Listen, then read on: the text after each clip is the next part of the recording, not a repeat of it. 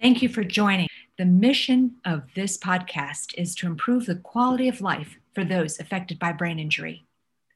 We want to introduce you to traditional and cutting-edge neurorehabilitation options so you can reach the highest recovery that's possible. Take control of your road to recovery. You own it. You can do this, and we'll help you. My name is Candace Gant. I'm a traumatic brain injury survivor and founder of Mind Your Brain at Penn Medicine conferences and the executive director of the Mind Your Brain nonprofit foundation. I'm also proud to be on the board of the Brain Injury Association of Pennsylvania. Today, my guest is Patty Andrich. She is an internationally honored occupational vision therapist, researcher, and author. She is known worldwide for her success in treating children and adults with sensory and motor processing disorders. Patty received her master's degree from the Ohio State University College of Education and her occupational therapy degree from the Cleveland State University Department of Health Sciences. Additionally, Patty holds certification in vision therapy, auditory processing, primitive reflex integration, and neurofeedback. Patty received her certification in vision therapy from the College of Optometry in Vision Development. Patty serves on several advisory boards relating to vision in the United States and in Asia. She is also a member of the Optometric Extension Program and an advisory member of the Board of Neuro-Optometrics Rehabilitation Association, that's NORA, N-O-R-A are the abbreviations, an interdisciplinary group of professionals dedicated to providing patients who have physical or cognitive disabilities as a result of the acquired brain injury, and optimal vision rehabilitation services to improve their quality of life. So thank you, Patty. Thank you so much for joining Mind Your Brain today. Your resume is very impressive. I certainly enjoy what I do, that's for sure. Thanks for those kind words. I'm really honored to be part of your podcast, especially to talk about a topic that obviously I'm passionate about, but it's just so important to daily living because we use our eyes in everything we do. And even those people that have suffered a brain injury and have become blind, with very poor eyesight or cannot see with their eyes, they are still seeing with their brains. And so it is very, very important to really give the opportunity to put this out there for your listeners to know that there is help out there. And it's interesting, over 70% of the human brain is actually dedicated to vision. So think about that. If any one area of the brain is damaged, with 70% of the brain having some sort of input in the visual processing, there's going to be an issue for someone. And 80% of all the sensory information is processed through the eyes. So that's our touch, our taste, knowing where we are in space, hearing, all of these sensory systems. 80% of those pathways are processed through the visual system. So we have a huge real estate, I guess, in the game of recovery from brain injury. Wow, great statistics. Thank you for that. Yeah. You asked about what optimal vision rehabilitation is, and where it starts. So optimal vision rehabilitation really begins with a comprehensive sensory motor evaluation, and that has to be done by a neuro-optometrist. And that's really important that the person gets to the right eye doctor. So if we have, sometimes that we, go to just a general doctor, or we'll see an ophthalmologist, but the ophthalmologist is going to look at hardware and the neuro-optometrist is going to look at the software of the brain. So it's important to have both perspectives.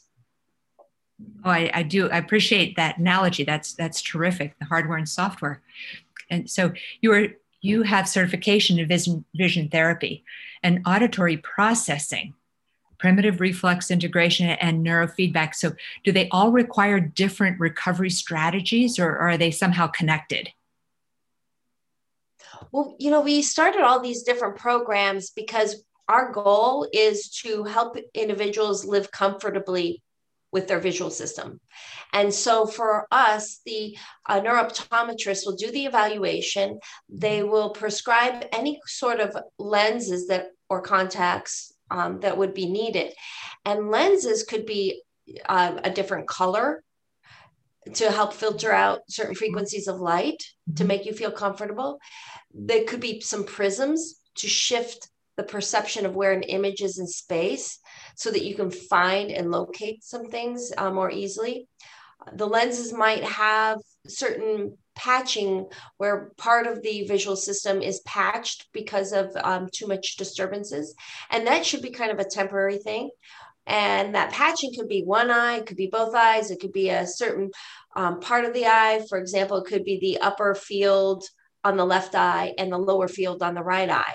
It just really depends. And that's why you need the neurooptometrist to really take a look of not just how well the hardware is intact, not just how the nerves are intact and is the eye intact, but what is the brain doing with that information? And where are the challenges for that person? And so that neurooptometrist really has a special skill set, special equipment to really evaluate, look at the person's behavior, their posture, their thinking, their even just how their sympathetic and their parasympathetic systems respond to light. So it's really quite interesting to watch the neurooptometrist at work. I'll bet. Yeah. And so, we've got the auditory processing because the eyes are not just the only thing. The eyes are connected to the ears, right? Mm-hmm. So if you hear a sound, your ears have to function correctly, right? So right. It's the same sort of thing. Like you would have the hardware has to be checked by an audiologist to make sure that the hearing is all intact. Mm-hmm. And that you can hear frequencies, that's very important. But then what do you do with it if there's some disturbances and you're not processing it? What if your eyes and your ears don't coordinate together? Then there's a mismatch. So you hear a sound and it's overwhelming. It's too loud. And then it doesn't make sense with what you're seeing because the neural signals are out of sequence. And so we want to get those eyes and those ears to work together properly. So we have a variety of tools that we use to get those eyes and the ears to work together again. And of course, that's going to affect your balance and your vestibular system, because your vestibular system is your eyes and your ears and your body all working in unison. So for us, when we do neurooptometry, we don't just deal with the visual system alone. Like you can't. The brain is interconnected with these other things. And then when you mentioned primitive reflexes, that's a huge part of what we do, because that's part of our vision therapy program as well, or our vision rehab program. So early in life, you're born with a set of codes, and neurological codes. And those neurological codes begin with our very, very first movements, and they're primitive reflexive movements. We don't control them. They just kind of happen, kind of like your DNA. It just happened, right? These primitive codes, they just happen in normal development. And they stack up. So we can call these codes different things. We might call them a Moro reflex or a tonic labyrinth reflex. All these codes have names. And these codes come into development at a certain time in life, certain months in utero, and then they perform their job. And when the codes are no longer needed, the brain has further developed, and we don't need those codes anymore, so they're no longer active. But in a brain injury, because these codes are there in part for survival, those codes are reactivated later in life after a brain injury. And so if you have primitive codes, neurological codes that are very active, that's going to affect your emotions. It's going to affect your ability to stand or focus your eyes, or just know where you are in space. So those codes are very important. So we're going to work with those primitive reflexes, evaluate whether they're active and to what extent they're interfering with normal daily function. And then we're going to help those reintegrate or for some individuals, they never integrated in the first place. And after brain injury, it's even more obvious those earlier struggles that they had in life. So for some people, we're integrating them for the first time, even though they're older people. So we're doing all these different things, neurofeedback as well, just a way to help optimize brainwave activity, give some biofeedback of what's going on with the brain. And so the person can learn to relax and find brain frequencies that work for them. Sure. So we're talking about the hardware. Let's talk a little bit about the software, then the processing disorders. And tell us then how you can improve that integration, how that connections are remade.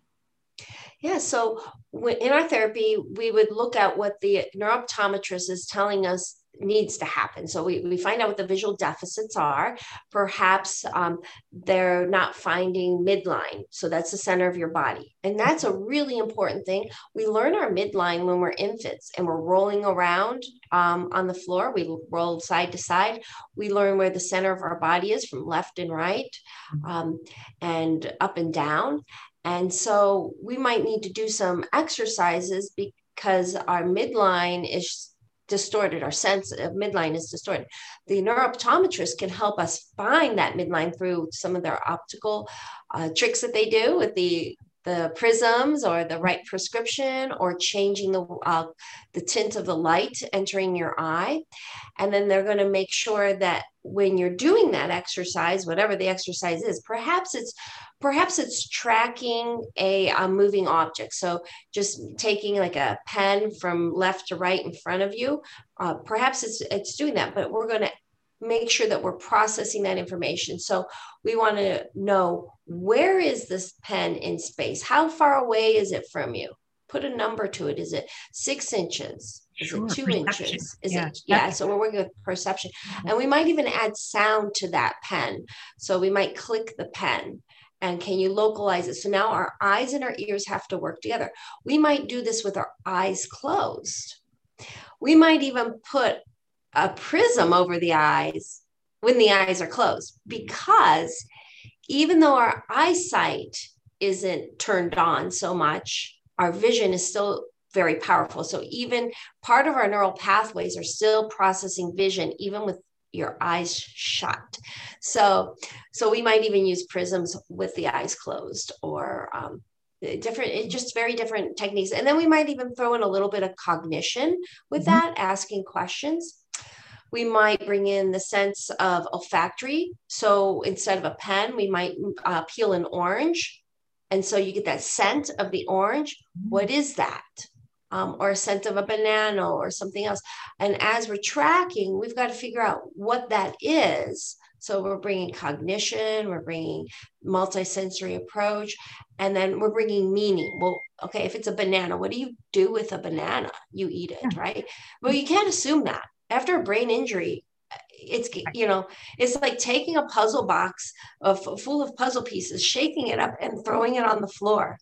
And what seems so simple and obvious to the world around us is not so simple. And we really have to put it back together. So we take very small steps, making sure that we can digest the therapy so that we aren't overloaded and that we're not doing the wrong thing at the wrong time. Right. I'm sure the sequence of all that is important as well. Yes. And again, that's why, I'm so glad you brought this topic to the forefront and how powerful neurooptometry is, because there are a lot of cases out there where the neurooptometrist is not involved in the rehab team. And so we have therapists that are doing their best, but they don't necessarily know what the right thing to do is at the right time, or they don't have those optometric tools of lenses and that prescribing power to just really get the light to focus at the right spot on the retina so that the light is not disturbing to the person. So very, very important that you get that neurooptometric specialist available for the rehab. And do it first. And do it as soon as possible to develop your rehabilitation. Because why suffer? Why suffer day in and day out when you've got, like I said, over 70% of the brain dedicated to vision, right? So exactly. And so, Patty, I understand that you're a founder of Reflect Foundation program. Tell us all about that and what you do. Oh yeah. So that's one of my biggest passions is really, I kind of stumbled on it through optometry. I'm not an optometrist, but my husband is the behavioral optometrist in our practice. And so is my sister-in-law. So we're family practice. Mm-hmm. But when I was evaluating, I started off evaluating children. And when I was evaluating what we thought was typically developing children, we found out that their eyes weren't working so well, and that was why they had to reread things several times before they comprehended it. Sure. And so I went on the path of why. Why is this, young child struggling so well, but they're so smart, Why? And that's when I discovered the primitive reflexes being the beginning of all of our sensory and motor skills. And then I took a deep dive, a really deep dive into how do primitive reflexes occur, at what sequence do they occur, and what does it mean? Who cares if this, let's say, palmar reflex is active? Well, palmar reflex is when you touch the hand wants to grasp or move. Yeah. Well, yeah, and that happens after brain injury. That happens. Sometimes you touch and you're really what we call tactile defensive, and you withdraw, right? So why is that important? Well, that's going to affect handwriting. That's going to affect getting dressed in the morning, putting away your dishes, reaching for a glass. So all these things happen. So I went to as many experts as I could find around the world, and really started learning about different programs out there, and created my own program that takes vision and auditory into the mix, but not just okay, we're going to track. I want the neurooptometrist involved. So we're going to have a real clear idea of what the visual system needs. And we're going to do kind of vision training while we're working on the primitive reflexes, while we're working on the auditory system, so that we're not thrown into this world of fear and overstimulation, but that we're put into a beautiful, nurturing environment to help the brain slowly make a new connection or reconnect those different visual processes with the sensory and the body systems. So I did create this program. I am looking for actually a name. I'm trying to get it registered and trademarked. So it is our Reflex Foundations program, and it is the beginning of all the skills. If you imagine I have a Jenga tower I usually display. It's sort of a Jenga tower. I don't have the rights to use that name. But if you can just visualize the game of Jenga, well, if you take a tower of those blocks and you go to the bottom blocks, the very one, the very lower part, and we'll call that the beginning of our nervous system, and you just take one of those blocks out because that block is now disturbed or it's not functioning well, what happens to the rest of that tower? It becomes unstable. It can fall over.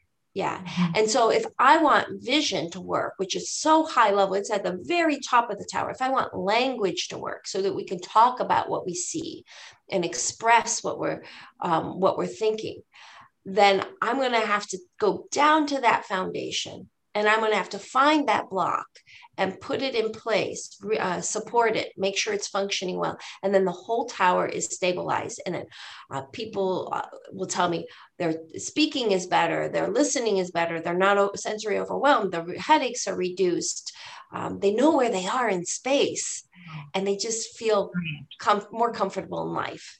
So that's my Reflex Foundations program.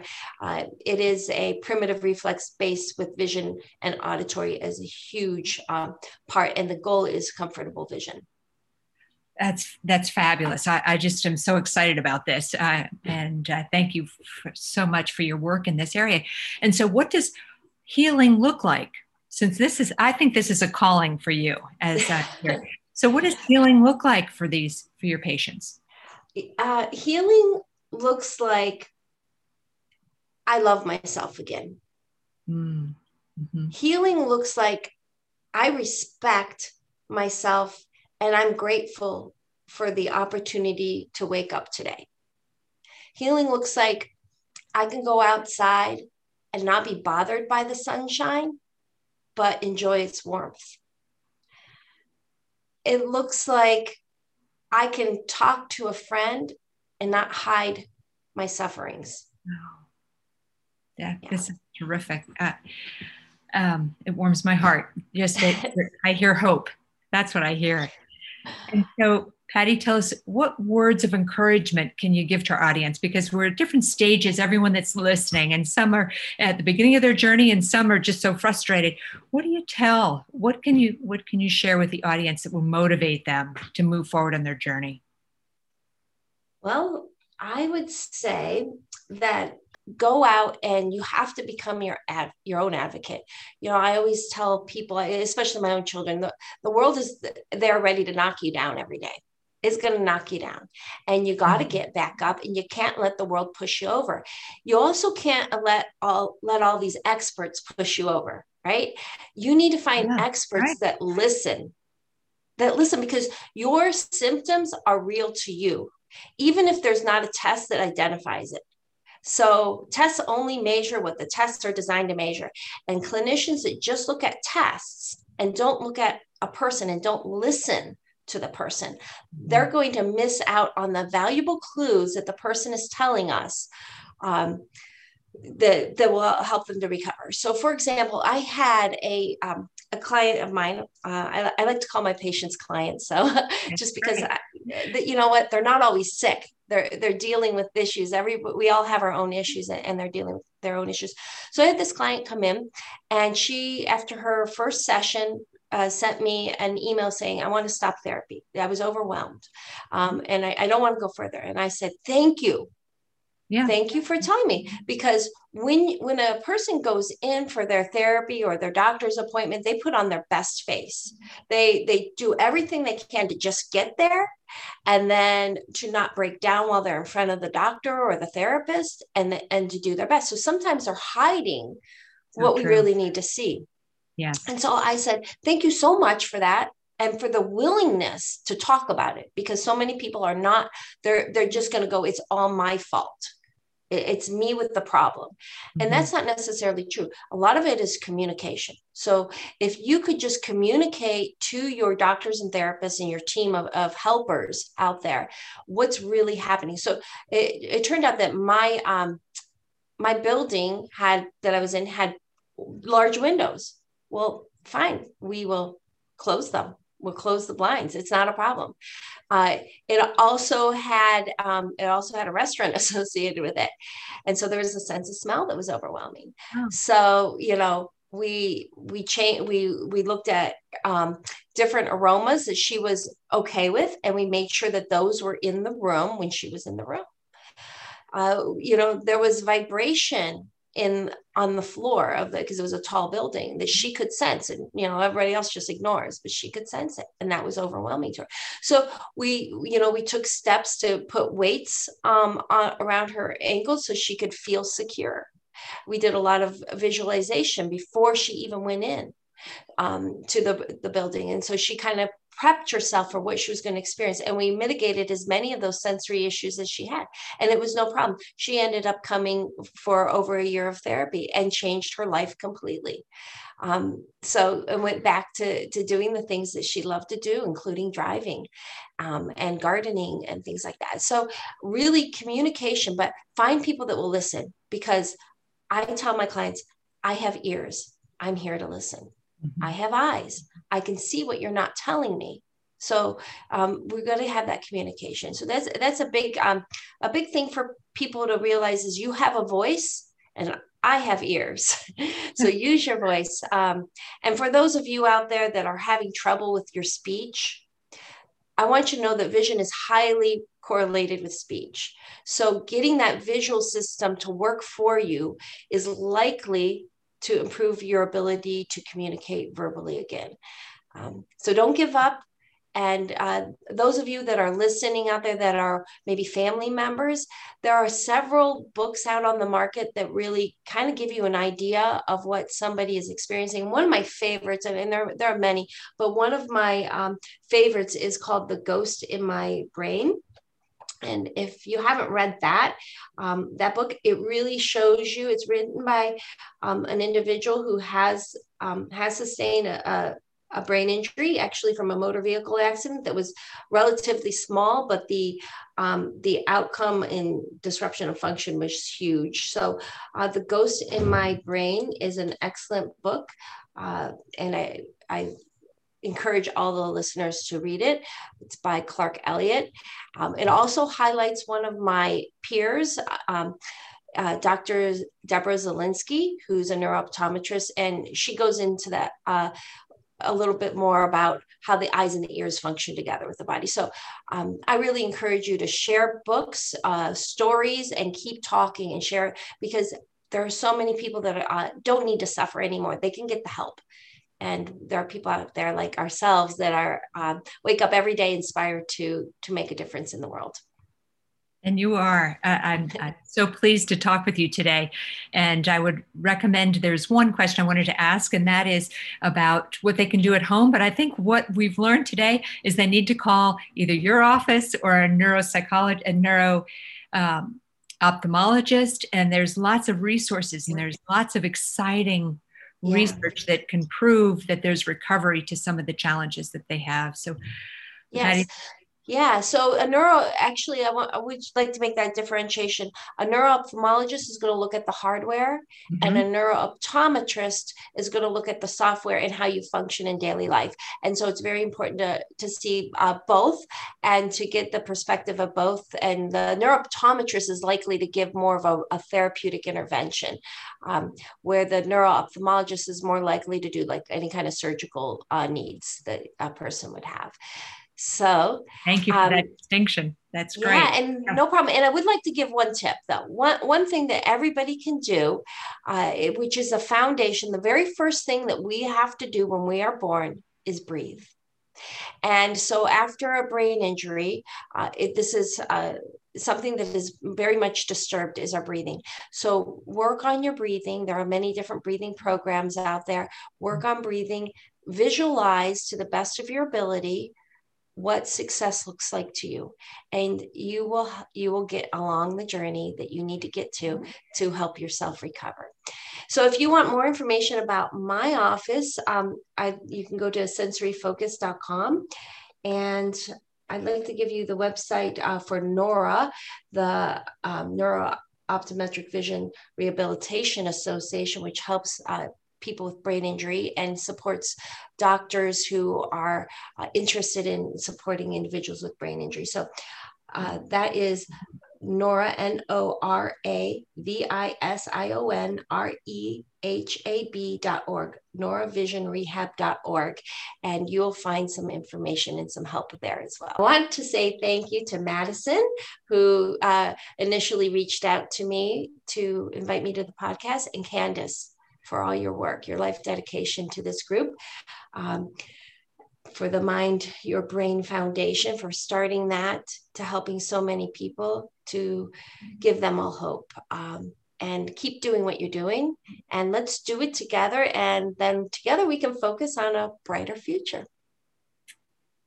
I'm so thankful that you took the time. I know you have a very busy practice, and some of those links and that information you've given us will be posted in the description of this podcast. So if you missed it and you didn't write quick enough, which often is my challenge, then you'll have that information in the details of this podcast.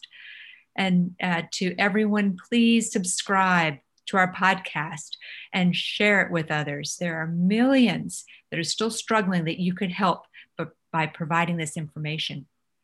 You can be a partner with us, as Patty suggested, and follow us on Instagram, Facebook, and Twitter. And please leave us a message. We would also like to hear from you. If you email us a recommendation for a future podcast to info@mindyourbrainfoundation.org, we'll send you a gift because we want to hear from you. So please don't forget to include your address in the email. And to everyone out there, thank you for joining us. Here's my virtual hug. You are not invisible to us.